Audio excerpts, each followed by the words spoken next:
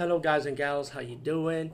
Today I'll be talking about an awesome way to start your free podcast, and I mean free. No catch, no gimmicks. It's totally free, easy to edit, easy to record, and easy to promote and monetize your podcast. It's called Anchor.fm, and I highly recommend you, guys and gals, check it out and start your own podcast and let your voice be heard. And also, don't forget to listen to Wild Dog Podcast and tell them that I sent you and that you hear it from me. So you get more people to join Anchor.fm.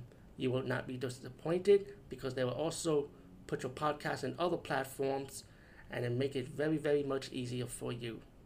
Have a great day, everybody. This was called Tales of the Third Dimension from 1984. And you gotta love the beginning part of this movie when you get this zombie skeleton from the grave, and he has the voice of Rod Sterling from Twilight Zone. And then you have these five vultures around the skeleton, as skeleton tells these vultures the story. Three vultures act like the Three Stooges, and the other two vultures kind of like to me act like Alberto and Costello, the comedy duo team back in the days. Back in the days, though, that's old school. And it's just the writing of the comical elements on this part was so funny. I actually enjoyed it. I really do.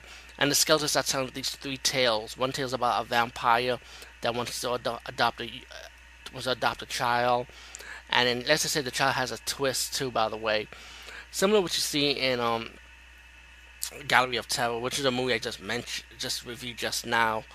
With the Hawker twist, similar to that. If you see that movie, you know what I'm talking about.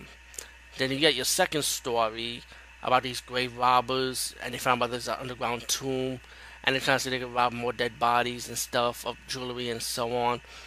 But there's also a twist with that. It's just like any other anthology horror movie. Let's say what the grave needs to eat. The grave's gonna eat something, and the old man has that kind of like that owns the graveyard kind of let the grave robbers do what they have to do because the grave robber choked the guy to death, but he was still alive towards the end though. But it has a twist too, so don't worry, I won't ruin that. And the third segment is a Christmas segment with these bratty kids. They gotta be raised by their grandmother. The grandmother, all her medication is gone, so the grandmother's like kind of fucked up in the head. If you see the movie The Visit, then I think you might like this third segment. I think this segment alone is to me better than the movie The Visit. With the old granny, and it's just fucked up. And then she's acting all crazy around these two kids, and even the two kids be like saying, "Okay, what the fuck we got ourselves into?" And it's just the comical horror elements in that third segment is so funny. It's so enjoyable, and you will love the twist ending on that segment also. And besides, all three short stories are good. I highly enjoyed it. I enjoyed the tie-in story with the skeleton telling the vultures the story of these three segment stories, which is very hilarious. I really did enjoy it. It was just a fun movie, a very fun movie. Tales of the Third Dimension, highly recommend this one.